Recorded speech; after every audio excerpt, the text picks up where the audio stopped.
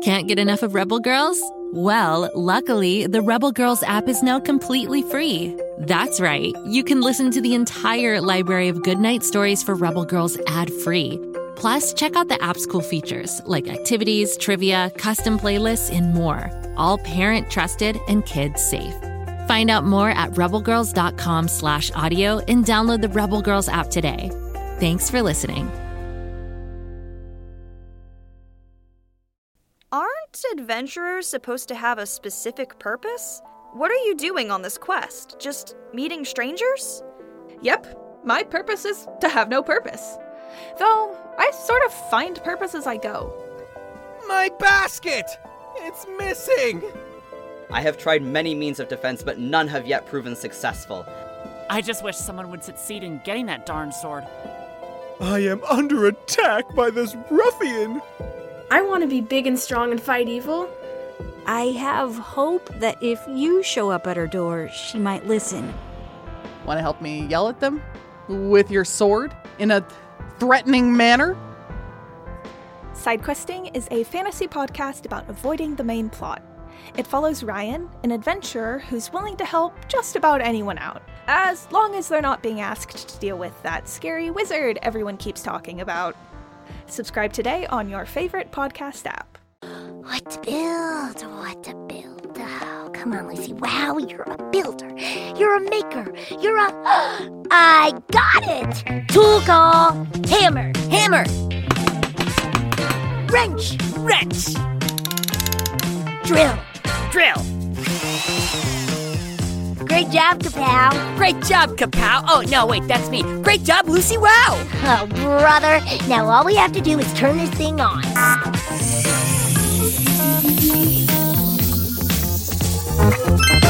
Let the show begin.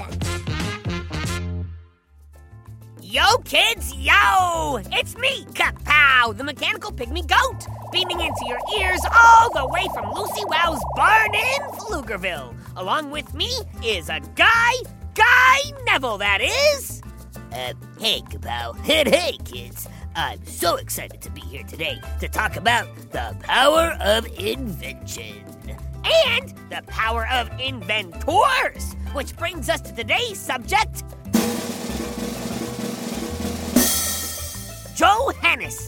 Johannes Gutenberg, the famous iceberg inventor. You heard me right, kids. Inventors aren't always people or goats. Sometimes inventors can be icebergs, too. What are you talking about, Kapow?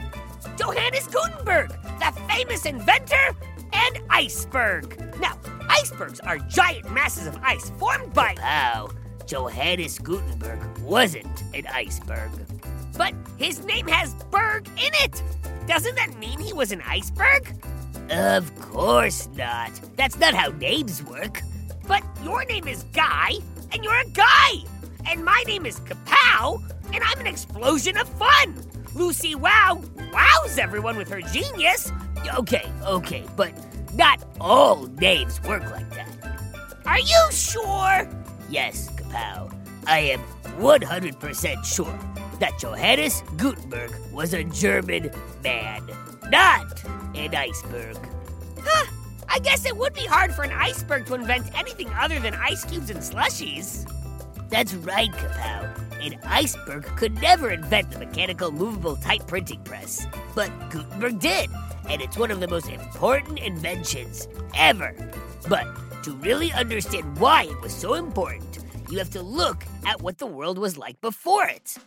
Good idea, Guy. Okay, so we'll start with books.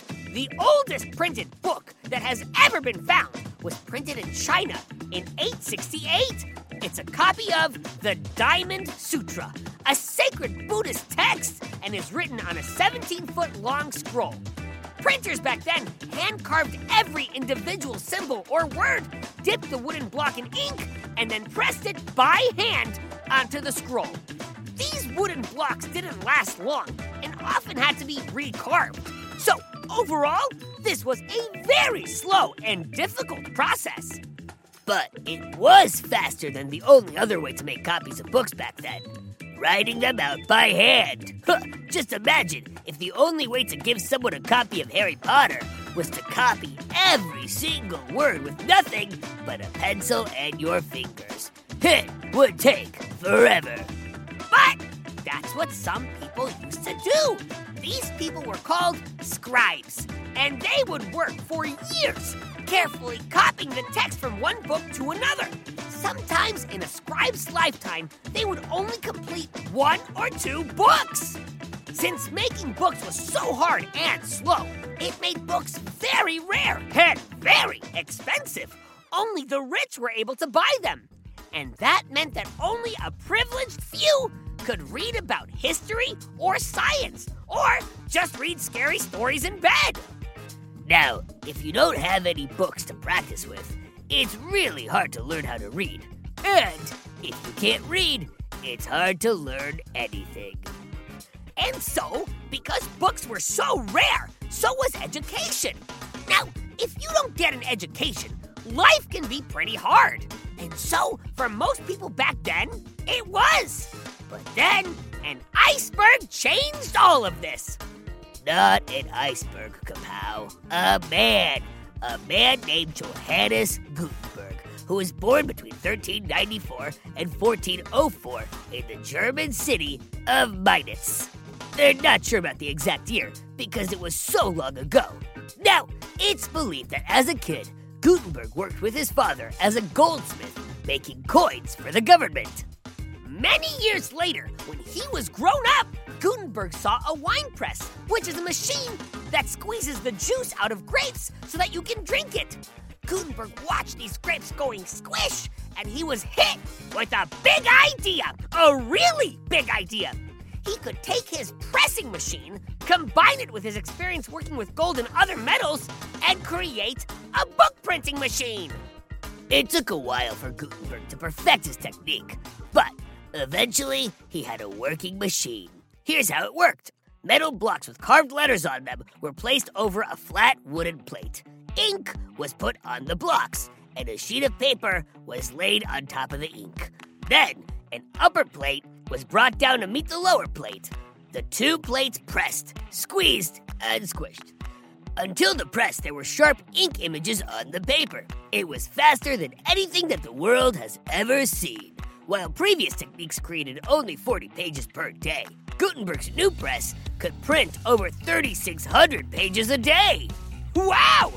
When word spread about Gutenberg's machine, other print shops started to open, and soon books were being copied all over. And with all of these books going out into the world, they weren't rare anymore, and that meant more and more people were able to get one. For the first time ever, it wasn't just rich people who were buying and reading books.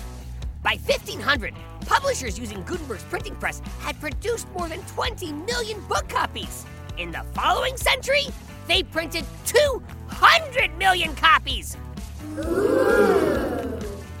Thanks to Gutenberg, for the first time in history, there were books in every home and the whole world was reading. And they weren't just reading ghost stories, Kapow.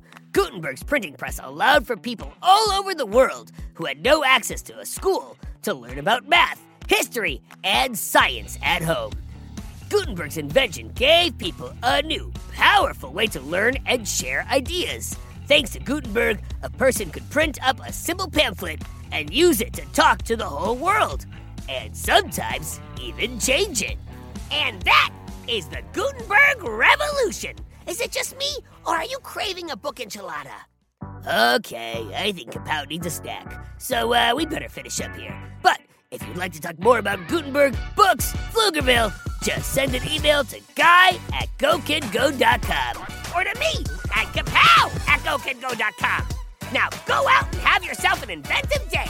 Make something, build something, go big, and then go bigger.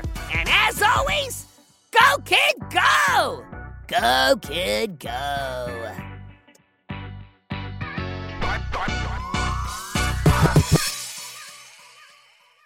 Go kid go!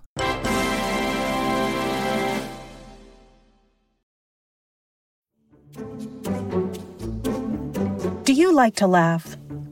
Who am I kidding? Who doesn't like to laugh?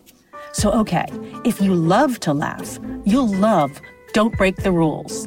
It's a hilarious comedy improv podcast where the voice actors make up their lines on the spot and try to be the only actor who doesn't break the rules. These talented actors are great at coming up with silly scenes and stories when they follow the rules for the episode.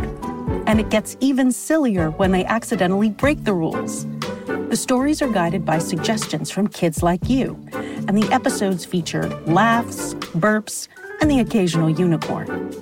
So if you'd like to giggle and play along, be sure to listen to Don't Break the Rules wherever you listen to podcasts.